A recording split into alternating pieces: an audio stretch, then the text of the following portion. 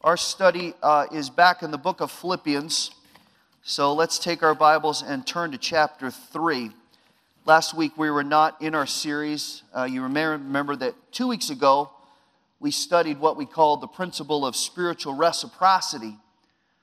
Spiritual reciprocity is that the work that Christ has done, because He has done this, because He has offered redemption and provided salvation for us, that any disciple of Christ who has given their life to Him and now loves Him and serves Him should place Christ at the highest possible value, which means that whatever is in our past, whatever the world values, whatever self tells us is important, now has to not only become devalued, but become of no value to us.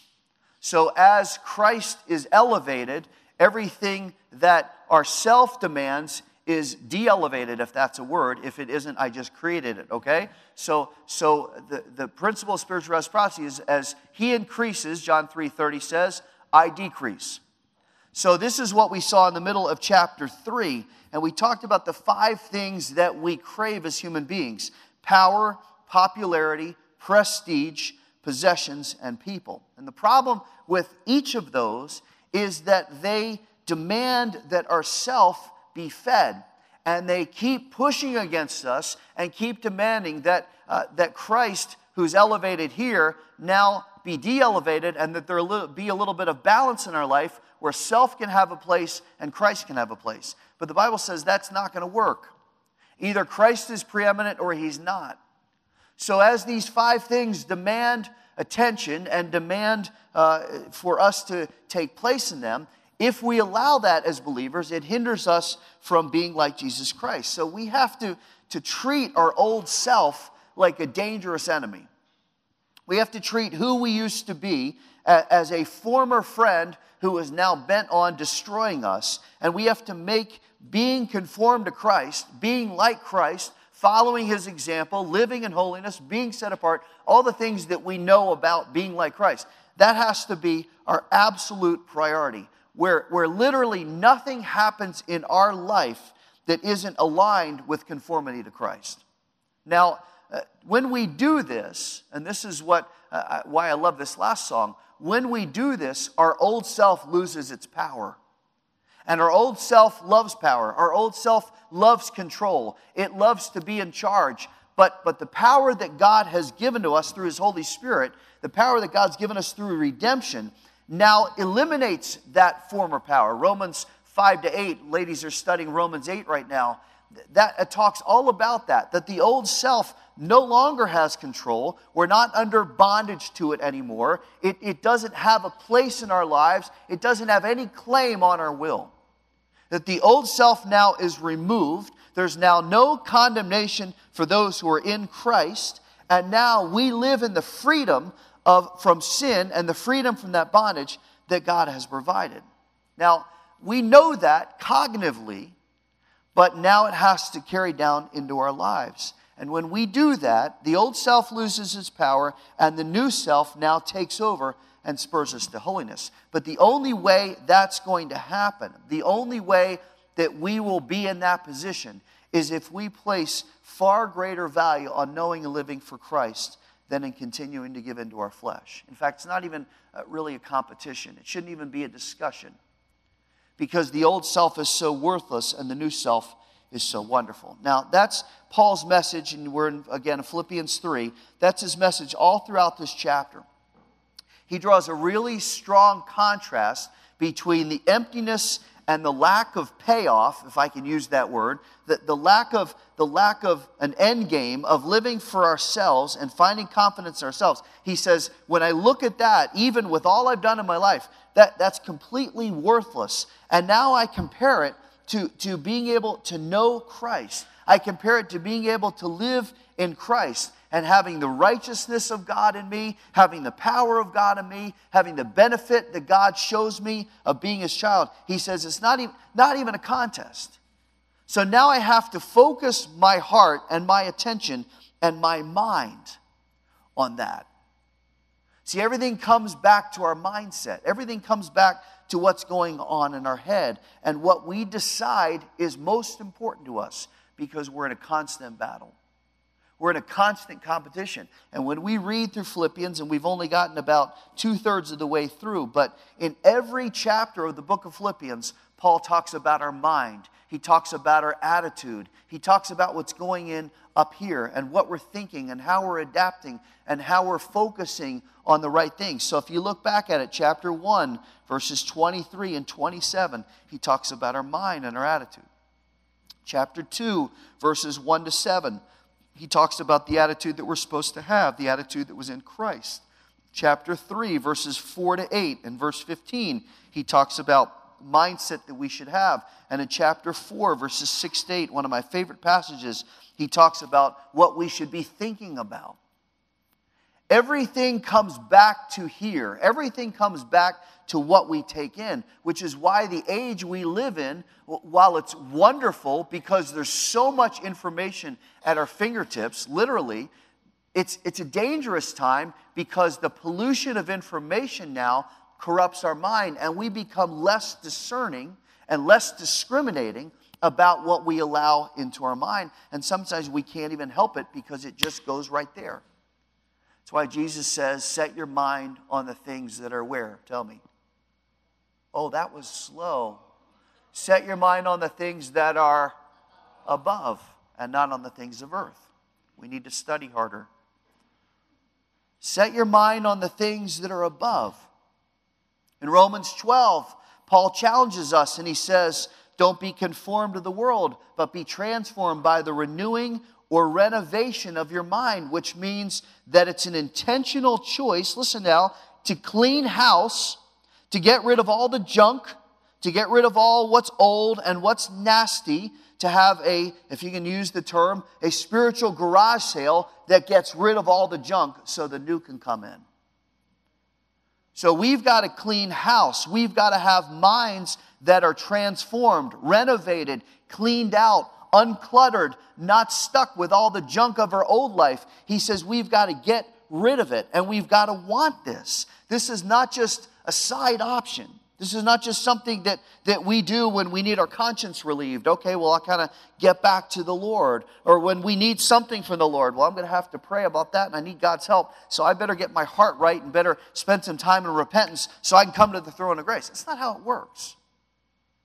Our mind should constantly be clean. Our heart should constantly be clean. And that should be the only way we can see to live. It's the only logical choice. It's the only desirable choice. It's the only choice, as we've studied in this book, and I'll see you again in a couple weeks. It's the only choice that brings any joy and contentment. The battle this morning in your life is for your mind. It's always been for our mind. It's why the enemy goes to Eve and twists the word of God and isolates her and tries to get her to betray her husband and get her to betray her Lord, and why he tinkers with her thinking. It's why the Greeks said that knowledge is the end-all, be-all. It's the ultimate thing that you can attain, gnosis, the knowledge of knowledge. It's why the Enlightenment had at its core emphasis that logic and freedom of thought are far more important than faith. And it's why I believe what's going on in our culture right now is far more dangerous than any other time in human history. Let me tell you why. Because the new push, and it's an aggressive push, and it's finding incredible traction. The new push is for the re-education of thought. It's the movement away from what's traditional, away from what's logical, and most important, away from what's biblical, to what is more permissive, what is more tolerant, and what is more self-centered, because it's based on subjective thought rather than truth. And I want to tell you, I have been amazed how fast this has taken hold and how widespread it is. I think more widespread than I ever could have imagined. And what's most disturbing about it is that at the same time that Christians are being labeled as intolerant and repressive and closed-minded and needing to be kind of quieted and even legislated against, At the same time that's happening, the fastest growing religion in the world in terms of influence is one that is so intolerant that if you disagree with it, they'll kill you. That is allowed, that's embraced, that's even being pushed. But when you stand for the Lord, when you stand for the Word of God, that's ridiculous. That's intolerant. We can't have that. And what's ironic about it is that not for 1 second does the world see the hypocrisy of that. So we're watching this going on, and we're looking at it saying, well, how do we offset that? Well, the best way that we can offset that is in our own personal lives first. Because the enemy is having a fertile ground to deceive mankind and to ingest into people's mind this thought of getting rid of truth and getting rid of the thoughts that we're studying here in chapter 3.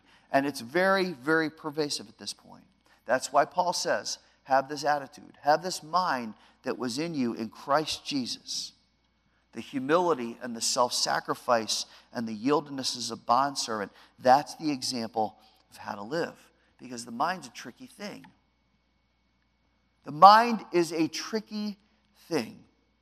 Because even when something is most logical, and even when something gives us the most security, and even when something brings the most joy, we still need convincing. Not only do we need additional proof that it's right, but we also need motivation to do it. Now let me give an example of this, and I hope it's a good example. We know that if we eat right and we exercise, that not only will we be in better shape, but we'll feel better and will reduce our risk of health problems. Now, that's been the message for decades, and all kinds of every fad diet has come along, going back to the 70s. How many remember the Scarsdale diet? Okay, and remember all the miracle pills on TV at 3 o'clock in the morning. If you take this pill, you'll lose 30 pounds in 30 days. And they show a guy who's like, out here, and then next to he's like, yeah, look at me. That happened in 30 days. And you're like, yeah, that's not possible. And there's Jenny Craig, and there's tell me the other ones, Weight Watchers, and there's everything else, right? All these things that are telling us that it's not really about diet and exercise. They kind of throw that as a little line at the bottom of the screen. This should be followed with a good diet and exercise program. And it said triple speed. But it's an industry. And if we just did these two simple things, and listen, I'm talking to myself this morning because I got very convicted about this last night. If we just did these two things, a healthy diet and exercise, we'd be stronger and happier, and there would be a lot of good residual effects. There would be reduced medical costs, there would be better productivity. The economy would actually be stronger if we did those two things. But whether it's laziness or skepticism or both, we apparently need more convincing, because the diet industry in the United States is worth, are you ready? $61 billion. $189.10 a person. I did the math. Not in my head, I used a calculator. $189 a year is spent per person on the diet industry. Worldwide, I was stunned by this. It's $586 billion. That's greater than the gross domestic product of Sweden. It's twice the gross domestic product of the nation of Israel. All because we don't want to believe that diet and exercise is the best way to live. Now, those numbers to me are staggering. I don't know how you feel about them, but I'm telling you, I'm staggered by it. And now it's to an even greater extreme spiritually in terms of the lack of logic and the lack of motivation. Because when you look at the text, we're told and have proof that Jesus Christ, that God loves us so much that He sent Christ to die in our place. God loves us so much that He sent Christ to defeat sin. That we have grace through the resurrection, that He's willing to completely forgive us. He's willing to erase our sin and eliminate the curse. He's willing to transform our spirit. He's willing to declare us His own. He's willing to promise us eternal life. He's willing to fill us with His Spirit. He gives us His full instruction. He gives us a spiritual family. He guides us and leads us and helps us and protects us, and He secures us forever. We've got all that truth and we've got proof of it, and yet billions of people every day absolutely reject it. And those of us who have received his grace still have to be convinced. We still have to be given extra help and extra proof not to run back to our old life, not to love the world, but to live for the one who saves us. There's an incredible body of evidence, an incredible affirmation from the Word, an incredible affirmation from the Holy Spirit that look at what God's done, now live for him. And we're still kind of going, I don't know, can you give me more proof? Can you give me more help? I don't know, I still kind of like who I used to be. I don't know about you, but that doesn't make sense to me. We've quoted 2 Peter 1:3 100 times. I'm going to quote it 101. By his divine power, he has given us everything we need pertaining to life and godliness. But somehow we still need to be convinced because our minds still aren't fully surrendered to him and our bodies aren't fully becoming the living sacrifice we're supposed to be. How do we get there? What's going to stir us? What's going to get us to get this? What's going to help us to live like Christ? Because it's not just about us living for Christ. We have a responsibility as those who are redeemed to have a tremendous influence on a culture that is increasingly buying into the lies of the enemy. And the text highlights 3 ways to do this. I want to encourage you to write some things down this morning.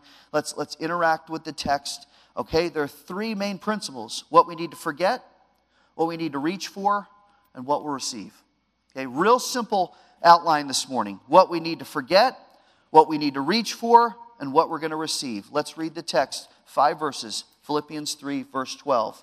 Not that I have already attained it, or have already become perfect, but I press on so that I may lay hold of that for which I was also laid hold of by Christ Jesus.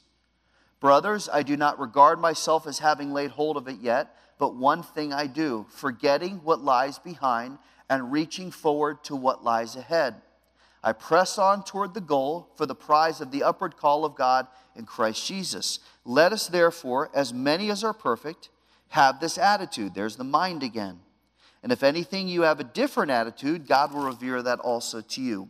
However, let us keep living by the same standard of which we've attained. Now, Paul begins this section, verse 11, by concluding the thought of verse 11.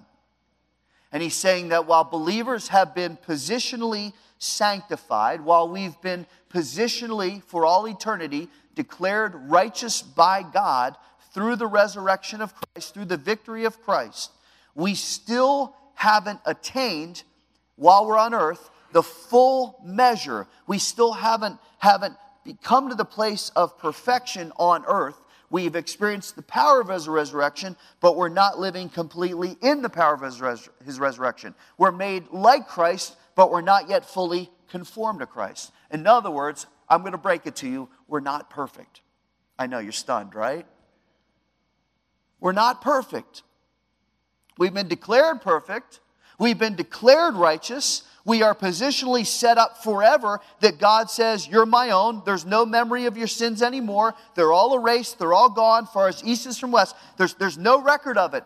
But while you're still on earth, you're not there yet. You haven't realized that in your practical life. So Paul says here in the text that the primary goal of anyone who has experienced redemption and experienced righteousness is now to lay hold of what Christ has established in our lives. Now, what does that mean? The Greek word there means to seize and take possession. So in other words, just as God has grabbed ownership of our lives, just as we've been bought with the price of his blood and taken away from sin and taken away from death, and he now claims ownership, we bear his name, Christian, we now are children of God. Just as God's taken ownership of us, now Paul says we now have to take ownership of what he's taken ownership of.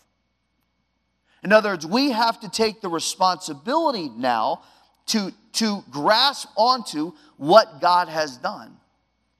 And Paul himself is aware of the fact that he hasn't laid hold of it yet, even though earlier in the chapter he listed his impressive spiritual resume. Look at all the things I did. Look at all the things I was. But I've realized they were all rubbish. They were nothing compared to knowing Christ. Now he's saying, while you can't perfectly conform to Christ when you get to heaven, until we get to heaven, that's not a reason to shirk the calling now. It's not to say, well, Paul, you just said I'm imperfect. You said I can't become perfect till I get to heaven, so I'm doing my best, but why try? No, that's the wrong thought. This is not a time to shirk our calling. This is a time to have a greater motivation to move toward the calling. And Paul outlines here how to do that. 3 ways: forgetting what's behind, reaching forward to what's ahead, and pressing on to the upward call of God in Christ. Now let's just take a couple minutes in each one. I don't want to preach long this morning. First, he says in verse 14, we have to forget what lies behind. Number 1, forget what lies behind. He's not really talking about bad experiences. He's not talking about bad relationships. He's not talking about things in our life that were traumatic or things that we need to forgive. Those are certainly part of the equation. But there is a spiritual principle here about our past spiritual life. This is not just, well, I've got heartache in my past and I need to forget that. Yes, there are other passages of Scripture that talk about this, but this is not the one that's talking about that. He's saying, forget what is in the past. Forget what lies behind. Forget your old life. And it's interesting that the word forget there not only means to stop remembering it, the other meaning of the word is to neglect and no longer care for. In other words, it's not just, well, I used to be a sinner and I'm not anymore, so I'm going to kind of forget that. He says in order to move past that so we can move forward, we have to now neglect and not care for that past. We have to show disdain for it. We have to show disregard for it. We have to move away from a self-oriented way of thinking. We have to starve it. We have to malnourish it. We need to not give it any room to breathe, because if we do, it'll grow back. Sin is a disease. Sin is an infection that will return quickly and threaten to dominate us if we give it any room to do so. That's why the Bible says, don't give any place to the devil. Don't give him an inch. Don't give him an excuse. Don't give him space. Don't give him a moment of your time. Don't give him an ounce of your heart and mind, because if you do, he will eagerly exploit it. So that past life of sin, where our desires were destructive, and our heart and mind were influenced by people who didn't love us and things that damaged us, you know what we need to do? We need to forget about it. We need to neglect it. We need to get away from it. It's the only way it's going to change, because it's all temporary and it's all a sham. And tomorrow, the promises the problems that it promises to relieve today, they'll be back, because only the Lord Jesus Christ can free you from those problems. Nothing else in the world can free us from the problems of our life other than Christ. And if we look for anything else, we are going to come up empty every single time. And if we're remembering that pain and that heartache, and we're saying, well, I kind of miss it, and there's something about it that's nostalgic. No, listen, turn it and start remembering the joy of God's deliverance and the power of his forgiveness and the sufficiency of his provision, because God is faithful. So number 1, I hope you wrote it down, forget what's behind. Number 2, reach forward to what lies ahead. Now again, this is a spiritual principle. This is not about hopes and plans. It's not about what we think is going to happen, even though the Lord will lead us in those. This is spiritual. This is about reaching forward to the perfection that will be ours in heaven. So as those who have been redeemed and transformed and have the Spirit of God, for those that love the Lord, now our only desire, listen, our only desire should be to live for Jesus Christ in every single way. And we should be constantly striving toward that goal to please the Lord. Because think about what lies ahead. I can't even grasp it. My mind is so finite. But think about what lies ahead for those whose lives are surrendered to Christ. Standing in the awesome presence of the Lord, surrounded by people whose lives have been redeemed, in a pure and holy environment, where there's unbroken fellowship, where there's the presence of the Lord constantly, where there is an overwhelming and pure sense of grace and mercy, where we have the full understanding of the exoneration of sin, where there's unbridled, unexplainable, just joy and peace beyond what we could ever possibly hope for. And as we stand there in heaven with Christ and with the rest of the redeemed, we will have the understanding that we are completely secure in that forever. I can't even grasp it. It's like a picture in my head that I can't quite understand. But then there's more. Then there's more beyond that. Because there's a final piece that I hope will blow us away this morning. It's the fact that the Lord chooses to pour out blessings on us. He's the one who's responsible for the sanctification. He's the one who's responsible for the adoption.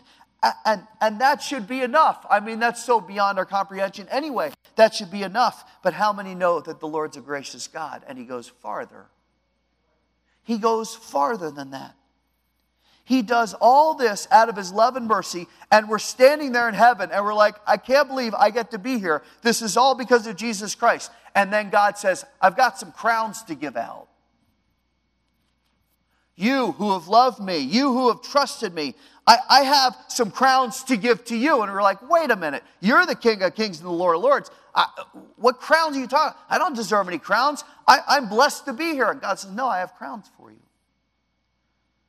Listen to the 5 crowns that He's got. He's got the incorruptible crown, 1 Corinthians 9:24.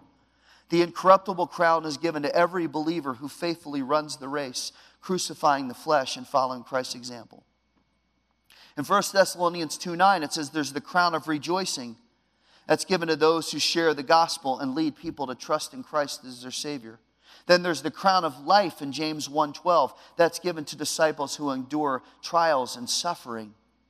There's the crown of righteousness in 2 Timothy 4:8, which is given to those who look for His return and prepare for His return by living holy, set-apart lives. And then 1 Peter 5:1 says there's the crown of glory that's given to those who faithfully and carefully teach the Word of God, Sunday school teachers and missionaries and pastors. And if that wasn't enough, to be there, to be forgiven, to be sanctified, to be adopted as His own, and then He starts dispensing crowns, and then He says, not only am I willing to give you all of that, but there's also the potential of the sweetest words that anyone can hear, where Jesus says to those who love Him, well done. You've been a good and a faithful servant. Now, I don't know about you, but I don't think we need more motivation than that. That's a powerful motivation for Paul. It's a powerful motivation here in the text for anybody that loves the Lord. And it's the impetus to do all the things that he's already described up until this point. At the risk of giving you too many lists, let me go through this because I was blown away as I started to study the Bible. And you guys know, you've done inductive study. One of the great ways to study the Bible is just to go through and look at all the instructions. What are all the instructions? What are all the active verbs, if we can be English students for a minute? What are all the active verbs? What are all the things that we're told to do? What are all the things that are going to result from living for Christ? Because Philippians is full of them.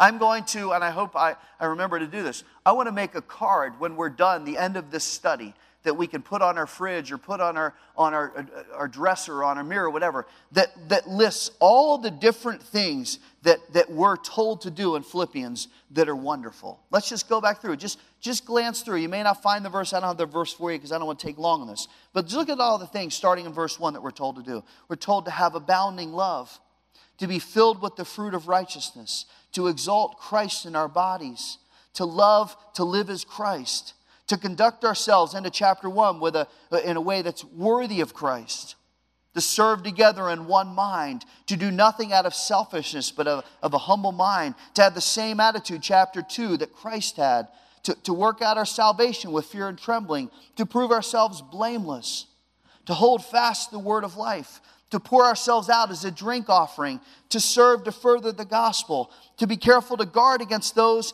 going into the end of chapter 2, who oppose God. Chapter 3, have no confidence in the flesh. Count all things as loss compared to knowing Christ. Be conformed to his death. This is just list after list after list, item after item, where God says, here's the practical application of loving me. Here's what it's going to look like. And it's so rich and so wonderful. And if we will walk through just this text and say, here's what God calls me to do. Here's what God calls me to do. What's my motivation, Paul? Come on, I have a busy life. Yeah, but you know what? We're going to stand in heaven and God's going to start pouring out crowns on us. And he's going to look at us and say, did you love me? Did you serve me? Were you set apart for me? Did you abound in love? Did you exalt me in everything? Did you serve with humility of mind? Did you hold fast the word? Did you see your life as a drink offering? Were you a bondservant? We have to reach forward to what lies ahead. And then third, he says, in light of all this that's going to be finalized in heaven, our passionate goal now, verse 14, should be to press on toward this upward call of God in Christ Jesus. I love the word call here because the word call here in the original language means an invitation to a vocation. Being a Christian isn't just receiving the grace of God at the expense of Christ's sacrifice and then meeting the minimum standards to kind of show that we're appreciative. I need you to listen. I need to listen to the Holy Spirit right now. Being a believer, being a disciple, is not just, well, I got saved and I'm kind of doing my best. There is not a single verse in Scripture that would teach that. Being saved and being a disciple and being a follower of Christ is an invitation to a vocation to move toward the upward call of God in Christ. That is the only choice. We have been given an indescribable gift. We've been given the higher calling of heaven. And our enemy is battling us every step of the way. And it's going to get worse. He wants to destroy our faith. He wants to devalue our holiness. He wants to damage our witness. And he wants to utterly devastate Christianity. That's why this calling and this prize before us is one we have to fight to defend. And we have to run hard after it. And we have to wrestle not with flesh and blood, but with principalities and powers of darkness that want to damage us forever. Paul says, I love the image, press on. When I read that, I think of a runner. Believe it or not, I used to run in college. I used to be in really good shape. I was looking at my old college yearbooks last night, and I got so depressed. Like, man, I thought I was fat back then. Good gravy, I was thin. But the last part of my college life, I really got into running. I messed up my knee in summer of '86, and that kind of was the end of it. I miss it so much. And even though running can kind of be monotonous, there's nothing like starting out with a goal in mind. There's nothing like having a finish line out there, even if it's just imaginary, that stands as a place of accomplishment and a place of victory. Even if you're not running with anybody else, even if you're doing what I used to do, which is run on the streets at about 11 o'clock at night. I ran at night because I lived in Charlotte, and it was so hot and so humid, and I don't like hot and humid. So I'd wait till the best possible time, and I'd go out there, and there was a road I would always run, Fairview Road. Julie knows it, Fairview Road. And I'd always start I'd park at the Burger King there, and I would run this road. And Fairview Road is such that it starts kind of up on a hill and then it goes way down, very steep, down into a valley, and then it comes back up another hill. So I'd run all the way down in the valley, and I'm sweating and just, gross. And then I'd go up to the end of the other hill, and now I'm a long way from my destination, so I'd turn around and I'd run back. Now, when I got to the first stop, there was a real strong incentive to go back because there was nobody there to pick me up.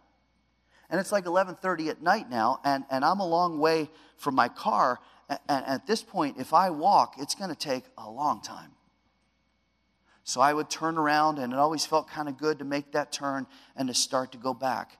And I would run, and then I'd go back up that last hill, and I'd push even harder because I knew that when I got to the top of that last hill, my car was there, and in my car was wonderful, lovely air conditioning. I love air conditioning. I especially love air conditioning when I've been running for 45 minutes in 85-degree heat with 100% humidity. So there was always a motivation. Now, I was never an outstanding runner, not by any stretch. I'm certainly nothing like those athletes that run marathons or run marathons in 2 hours and change. I don't understand that. That's just weird. But I ran enough to know that there are certain qualities of a runner. And I want to bring this in, we're done. I want to bring this in spiritually to this text where he says, press on toward the goal for the prize of the upward call of God in Christ Jesus.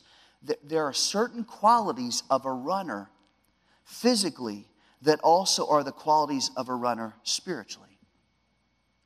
A runner trains diligently. They deny themselves what will hinder them from being strong and ready to race. Every time I ran back to my car, guess what I saw? Burger King. And you know what Burger King means? Burger King means fries. And you know what fries are? Fries are wonderful. They are wonderful. They are a gift from God. I love French fries. But I'm just running for 45 minutes, and I'm sweating like a dog, and I'm tired, and I'm pushing up the last hill, and I intentionally parked my car at Burger King because I said to myself, that's counterproductive to what I'm doing right now. So the last thing I'm going to do after running for 45 minutes is to pull up my wallet and walk into Burger King and say, a large fries, please. Right? A runner trains diligently. A runner denies self so they'll be ready to race. Second, a runner keeps a steady pace. They're not distracted. They're not easily discouraged. They don't fluctuate in their speed and their progress because that reduces effectiveness. They just keep going forward. And as they go forward, third, a runner never looks back with resentment at where they've been, and they never regret that the finish line is still far ahead. That is the point of focus. That's what they're concentrating on. That's the end goal. Spiritually, he says, press on for what? The end goal, the prize of being like Christ. So keep running forward. And a runner never lets up. They run all the way to the tape. They move forward with just as much, and I would suggest greater urgency as they reach the end. Let me give you an example of this that happened about a month ago. Paul, can you run that video? Take my word for it, there's a moral to this story. Yeah, it looked like a coronation for Tonje Pepio. He's getting the crowd. He wants the crowd to cheer his performance, and at the end he gets pipped. He gets pipped by Marin Simon of Washington. And you just can't do this kind of stuff, Lewis. You can, and you see his face, and you know no one has to say anything. They don't have to explain it to him. He'll never make that mistake again. See, he started celebrating before he got to the end. He let up. Paul, even at the end of his life, this is one of the last books that he ever wrote, as he's sitting in jail in Rome, he could say, guys, it's time to ease up. Man, I've lived a hard life. I've worked hard for the Lord. I've been faithful. I've written all kinds of letters that are going to become scripture, and I've persevered, and I've led thousands to Christ. You know what? I'm going to sit back for a little bit. He says, press on. Keep going forward. Don't do what that guy did. Don't ease up and start saying, look at me, look at me. He says, keep running forward. As I got to the end, even though I was tired, I always ran my hardest because I knew that my car was the finish line. My car was the reward. When I got there, I was done. Jesus says to us as disciples, great is your reward in heaven. Great is your reward. When we get to heaven, we'll have time to celebrate what God's done through us. But now he says, forget what's behind, reach forward to what's ahead, and press on forward toward the goal, which is the prize of the upward calling of God in Christ Jesus. This is our calling. This is our goal. And you know what's wonderful? God fully equips us and empowers us to run that race. When a runner is training for a marathon, I've never done it, but this is what I've heard. They aren't supposed to run the whole distance constantly when they're training. They run significant portions of the distance, but they don't run all of it. And the Lord reminded me of that this week because it's a spiritual analogy. God doesn't call us to accomplish everything he wants to do in our lives at once. He calls us to be faithful and steady and focused and to persevere in the race he has for us right now. Sometimes there are hills, sometimes there are valleys, and we may be struggling to keep going, and we're breathing hard, and we're wondering if we can make it.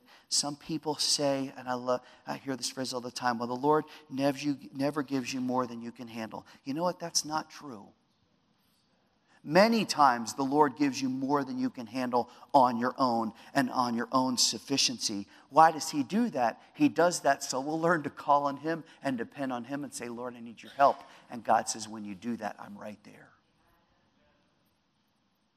God does give us more than we can handle to prove our insufficiency. And what we learn when the hill is long and steep is that righteousness and strength are found not in us, they're found in him. And when we trust in him and rely on him, he will be faithful. When the road's easy and it's flat and you're strong and it's not humid, it's easy to coast. It's easy to do what that runner did in that video. Just kind of jog along and I'm good and everything. No, Paul says, even when it's easy, press on. Run hard. Live for the Lord. Whatever road the Lord has you on right now, whatever he's calling you to do, press on. Be like Christ. Keep your eyes on Christ. Conform to Christ. Make Christ known. As we said at the very start of the service, it is all about Christ. Living for him.